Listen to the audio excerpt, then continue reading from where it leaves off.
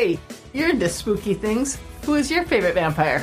The one from Sesame Street. What? He doesn't count. Oh, I assure you, he does.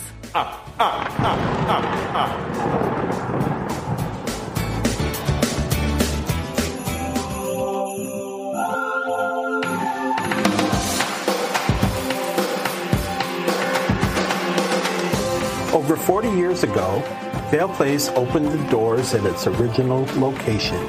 Over 40 years ago, the first client took that first scary step to become the first member. Now it's 2023, and Vale has grown to include a second clubhouse, group residential housing, Healthcare programs, case management, and more. Now we've conquered the final frontier. Ladies and gentlemen, welcome to Behind the Veil, the podcast. Greetings and Happy New Year from Behind the Veil, the podcast.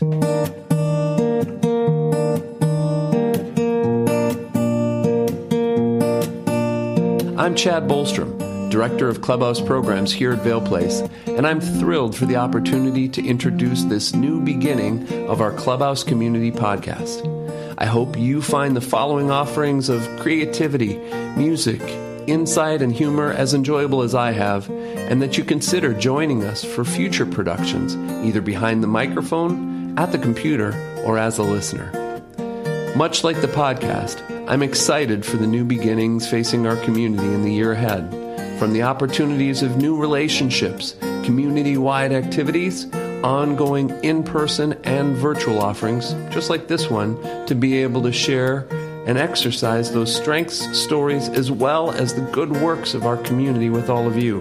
The year ahead promises to be an amazing one, and I can't wait to be working side by side with you to help make these promises into a reality. Thanks again for joining us, and enjoy the show.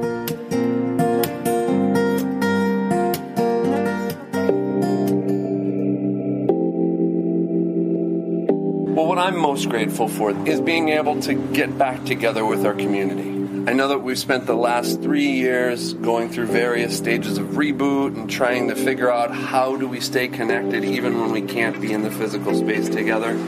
It's warmed my heart so much to be able to join members and volunteers and staff all together today in the Uptown Clubhouse, and I'm so grateful for that opportunity to break bread, to share Thanksgiving, and to be excited for how this will be our future together. It's Thanksgiving Day, and I'm happy to be here at Vale Place. I'm grateful for snow and winter. It's my favorite season. So I have gratitude for all the people that have been with me since I first began my mental illness. A lot of people will still believe in me, and I believe in them. I'm grateful for my family. I am very grateful that I woke up today. I'm thankful for Vale, and I'm thankful for family. I'm grateful for all the people that I have met. Thankful I got a place to live.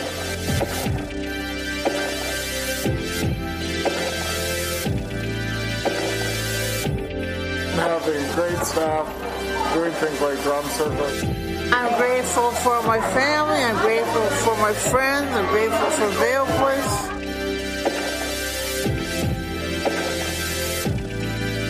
I'm thankful for my blessings every day. Something that I'm really grateful for is definitely Vale Place, the community here. I really feel like I'm a part of something amazing. I wouldn't have had anywhere to go today if it wasn't for Vale Place. I feel like this is my family.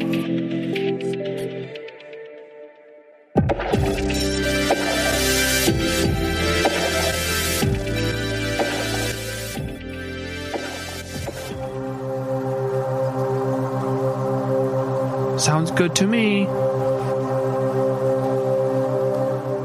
Civilizations from Aztec to Zapatistas, many of them have a common theme, using sound for health benefits. An excellent example of this is the Tibetan singing bowl. Sounds can be used to clear the conscience and give your muscles time to relax. An example of sound used for benefits is simply music. let's talk about something called an alpha wave. Alpha waves are a type of sound, specifically the resonance range of only 8 to 12 hertz. The human hearing range is around 20 hertz to 20,000 hertz. So really, alpha waves are technically infrasound waves. The human brain is said to have alpha waves already programmed into the biological neurons that make it up. So, what does this have to do with us anyways? Well, being at rest, your brain manufactures these alpha waves. There are 5 types in order: delta, theta, alpha, beta, and gamma. Right in the middle of these types of waves is the alpha waves, which are generated while meditating or at rest. Why are alpha waves important? Because when you sit back at the end of the day, alpha waves signal that it's time to rest. Alpha waves also have other perks. They encourage more creativity. They heal the body and the mind. When the brain has a lack of alpha waves, this might mean you are depressed. Artificial alpha waves, when directed at an individual with depression, can potentially help ease that depression. A small study in 2019 discovered that when a depressed person was subjected to a brain stimulation device called transcranial alternating current stimulation, or TACS for short, their depressive symptoms were reduced after the session. Another frequency usage of alpha waves is the Schumann resonance, which is considered by most to be the heartbeat of planet Earth. Because the Schumann resonance has an initial frequency of 7.83 Hz, it's ideal for natural healing techniques.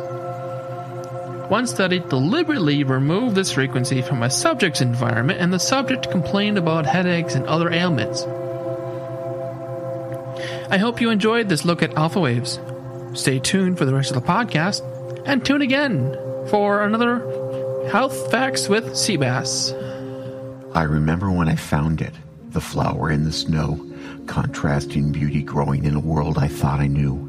So vibrant it stood swaying in the winds that pushed along, and the flower stood there living, never knowing that was wrong.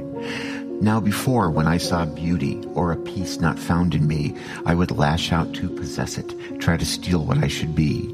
But this time I couldn't do it, though the thought had crossed my mind. For the flower brought out something gentle, something kind. Some things that were lost to me that I need to stand and live are the simplest of the gifts you see and the hardest to receive. Yes, I can take the flower, but it won't fulfill my needs. So the flower gave me beauty. The flower gave me seeds. Yes, I can take the flower, but that's not what will be. For as the flower grows with mine, a garden we will see.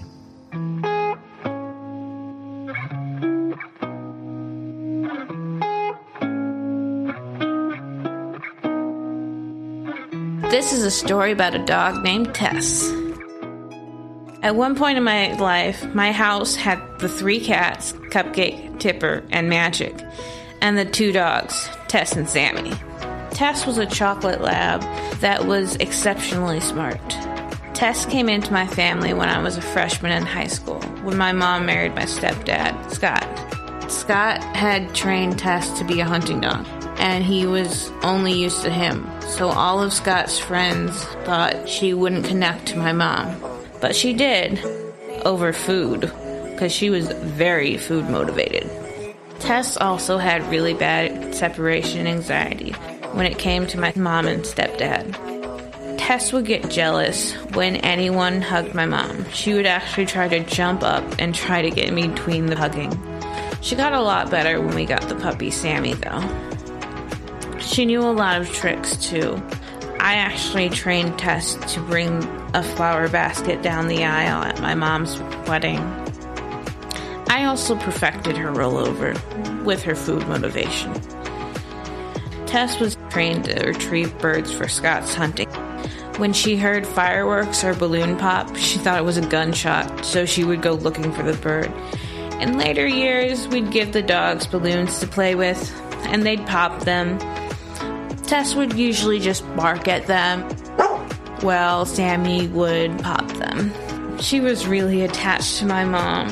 One night, I was downstairs at Scott's house while he was asleep, and Tess was really anxious for my mom to get home from work. She put her nose to the door and moved it slightly so Scott would wake up from the sound. So I had to put a barrier of kennels and laundry baskets in the hall so Tess couldn't get to the door to upstairs. But once my mom came home, she jumped over the kennels and laundry basket barrier to greet my mom. She would bark at everything, and she had this deep, loud bark that you could definitely hear.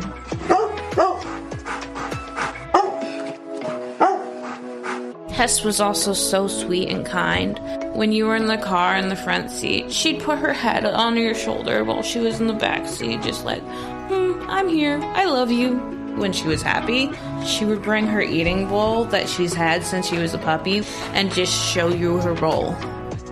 And she would bring her leash to you when she wanted to go on a walk.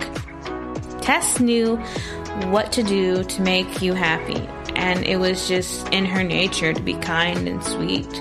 Tess's anxiety got better once we got Sammy. We had to put an extra bar in front of the kennel door and wire the bar to the door so she couldn't get out.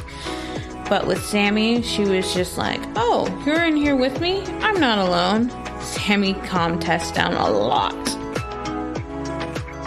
Tess was a one-of-a-kind chocolate lab, and there'll never be another dog like her. Identity and Mental Health by Jeff H. It is often said that we people with mental health diagnoses should not become our diagnosis. Instead, we should base our identity on aspects of our life and personality that have nothing to do with the diagnosis.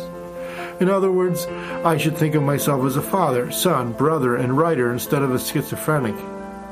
There is a problem with doing this, however. Our identity is closely connected to how we get food, clothing, and shelter. I don't get any of these from the list above. Neither my relationships nor my writing actually supports my needs. Rather, I get Social Security for being schizophrenic. It's hard to pretend your identity is not your diagnosis when you are paid based on it. But here's the rub. The identities typical people forge through work are usually not that special either. Take the most respected profession in our culture, a medical doctor. What do they do all day? They walk into small exam rooms with people, listen to their complaints, order tests or drugs, and then go to the next patient. It is not a terribly exciting existence, though it is a lucrative and highly respected one. Most other jobs are kind of a drag, too. When I was a teacher, before my schizophrenia got bad, I enjoyed aspects of my job and despised others. I was an English teacher, so I enjoyed talking about literature with students. I couldn't stand correcting papers, and I was bored silly about teaching and writing. Why would I want to base my identity on this job that was such a drag much of the time? Well, it seems natural enough to base our identity on how we obtain our food and shelter. It is a little skewed for everyone. Rarely do we get our kicks from our job. We look to other areas of our life, our leisure time, for those. Since I am on Social Security, I have all the leisure time I could ask for. One of the things I do with it is write, and I have had some limited success with books I have written. Most specifically, a book of poetry I wrote was taught in its entirety by a professor in a contemporary literature course.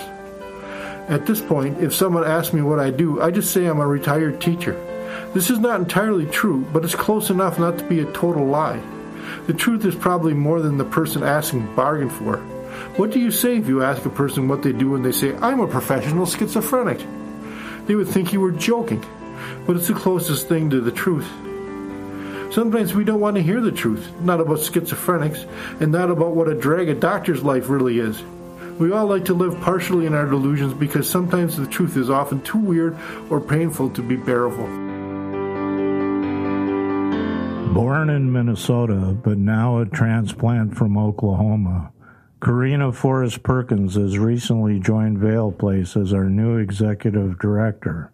Today we sit down with her to discuss life, the clubhouses, and more.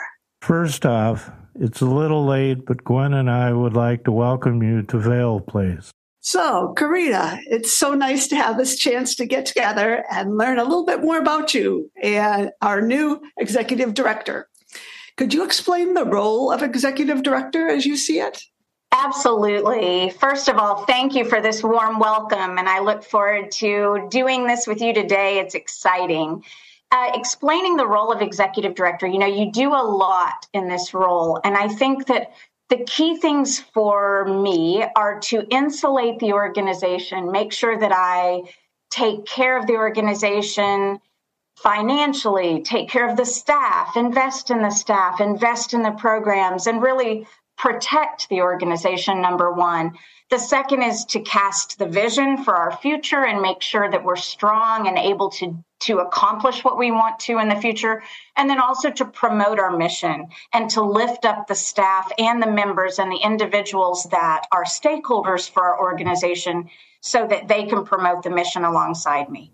Where have you volunteered in the past or currently? Well, I have volunteered for Big Brothers Big Sisters in the state of Kansas. I'm currently getting ready to volunteer for them again. I really believe in mentorship and being able to pass on your gifts and learn from others.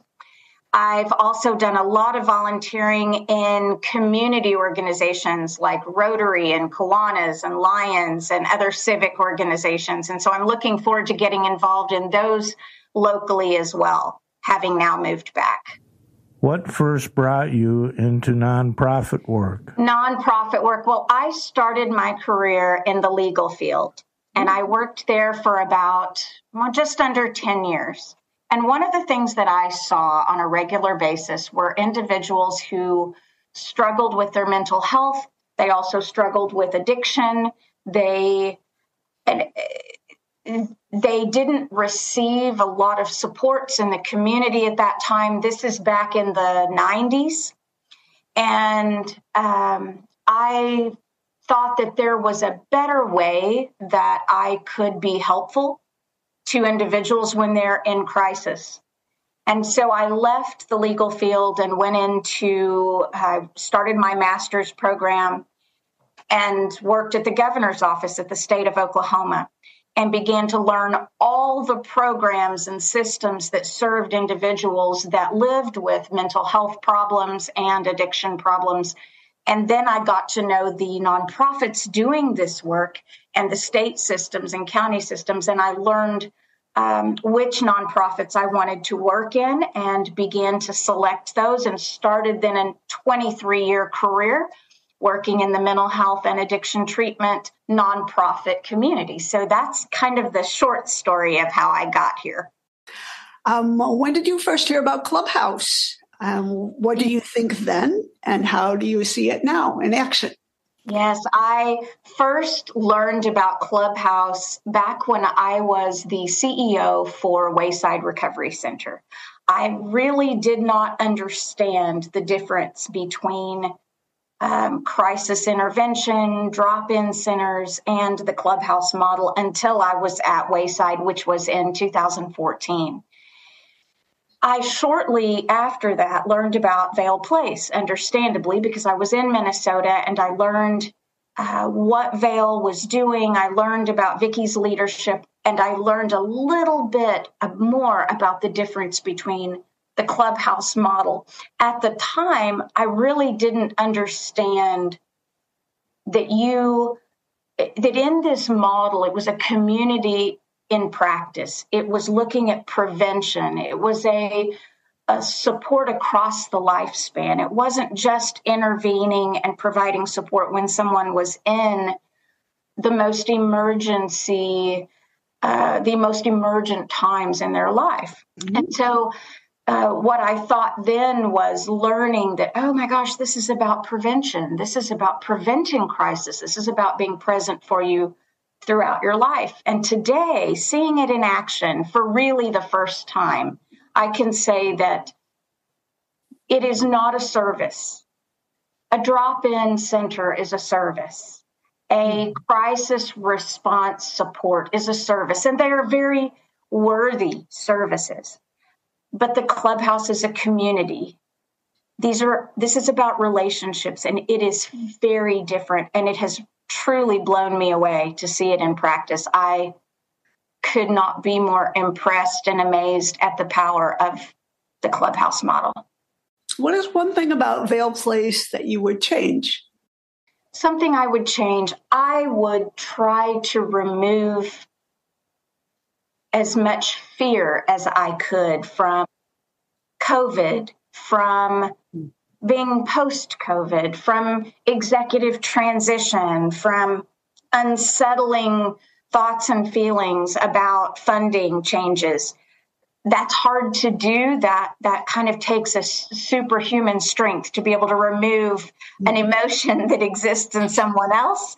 But if I could change that, I would, to try to reassure everybody that the work we do is worthy and valuable, and it is powerful, and we are going to be better than we've been because I am able to build my leadership on the significantly powerful and effective leadership of the past.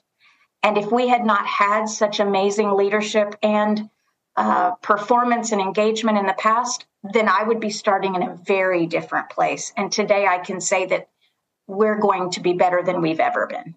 What's one thing about Vale Place that drives you? The commitment of the staff. I've been in many organizations over 33 years. I have served in this field for 23 years. I've served in many, many states and many different environments. And I can say without hesitation that the staff at Vale Place are unique in their commitment to everything that we do. Let's turn our attention to Karina, not the executive director. What genre of music inspires you and what relaxes you after a long day pitching VP? Oh my gosh. Okay. I love all kinds of music. So I used to be in ballet. I was in ballet until I was in college from a very young age, the age of 7. So I love classical music. I love rock and country and all of the different kinds. But if I had to choose, it would be jazz and salsa. Yes. And what relaxes me after a long day pitching Vale Place would be being home, holding my cat, with my husband, reading a book, watching some great classic movies. We love classic movies, old black and whites and things, and just having some quiet time. Some people are a little bit country, some a little bit rock and roll. Which are you? I am jazz and salsa. I'm somewhere in between. I'm like the jazz salsa line dancing and probably not quite as loud as rock and roll or a little understated, but I do love rock and roll. You mentioned curling up with a kitty cat. Your next question is, what pet or pets do you have now? I have one cat, and his name is Gus, and he's about 16 years old, and we've had him since he was a little kitty. Yeah, he's a big boy, though, and he likes to think that he's a person. Oh, yeah, so he gets Christmas cards, he has his picture framed and hung, and oh, yeah, he definitely has all the human characteristics, so. Do you have a favorite pet now? Well, I hope it's the one that you have now. Yes. Now, in the past, we had a dog named Hamlet. Oh. And he was our family pet forever. And he passed away in 2012. And we decided that we couldn't get another dog.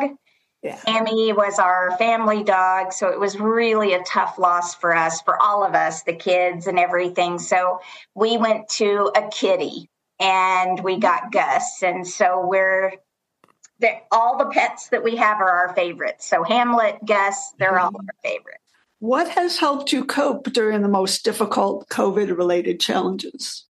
I think I'm a very spiritual person and a person of of faith. And I think the thing that gives me strength every day is knowing that I'm not alone, that I have a power higher than me that I rely on, and the love of my family. And that is something that I think that gratitude has really been something that has strengthened me over my entire lifetime. In my early childhood, that was something that came to me young, was a sense of faith in something bigger than myself. And that has really changed me and strengthened me in times where it really could have been a lonely time. And that has just been that mainstay in my life and helped me get through things like COVID. What movie is your favorite? Oh my gosh, this is such a tough question. I love so many movies. If I had to pick oh my gosh, it's like against my DNA to pick one movie. Okay, so if I had to pick one movie, I guess it would be I don't know if it's an Amazon movie or if it's a Netflix original. I know this is bizarre, but it's called An Inspector Calls. And it is a human theme play about how you treat people when they're struggling in life, and not knowing how much they're struggling and seeing that impact of every little interaction that happens in someone's life and the power of it. But yes, An Inspector Calls would be my favorite one. And I think what used to be a play, a much older play. And then I think in 2017 or 18, it was made into a TV movie. Isn't that bizarre that I would choose a TV movie? But I did. If you could marry one movie, what movie would you marry? One movie. If I could marry one movie. Oh, I love to cook. And cooking and baking has been almost a therapy for me because I love it so much. If I had to pick a movie to marry, this is a movie to marry, it would be Julie and Julia, because it was that story of that young woman who really loved cooking and started her blog and kind of channeled the Julia Child world. So yes, I would probably pick Julie and Julia, but that's only if I had to marry the movie. What is one of your favorite songs? Oh, Beginnings by Chicago. Chicago, one of its earliest songs recorded was Beginnings. And it has some of the best percussion work in any song in that particular 3-decade period. When I'm with you, it doesn't matter where we are or what we're doing. I'm with you, that's all that matters. Time passes much too quickly when we're together laughing. Well, which Chicago number is it, though? There are many different Chicago bands. This is Chicago the Band. The original? The original, yes, with Bobby Lamb and Jimmy Pankow, and yes.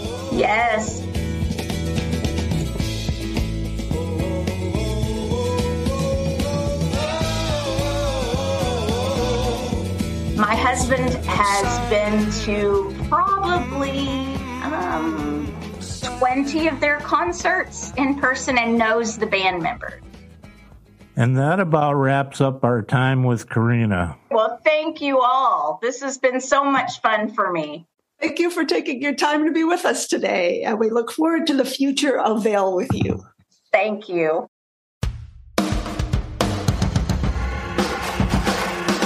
And that is what we have today. Subscribe and check back later. Stay tuned for more Behind the Veil, the podcast. Thanks to Producer, Mark J., Sebastian W., and Kevin F. Engineers, Mark J. and Sebastian W. Contributors, Sebastian W., Marissa W., Gwen R.S., Richard W., Jeff H., Mark J., and Kevin F.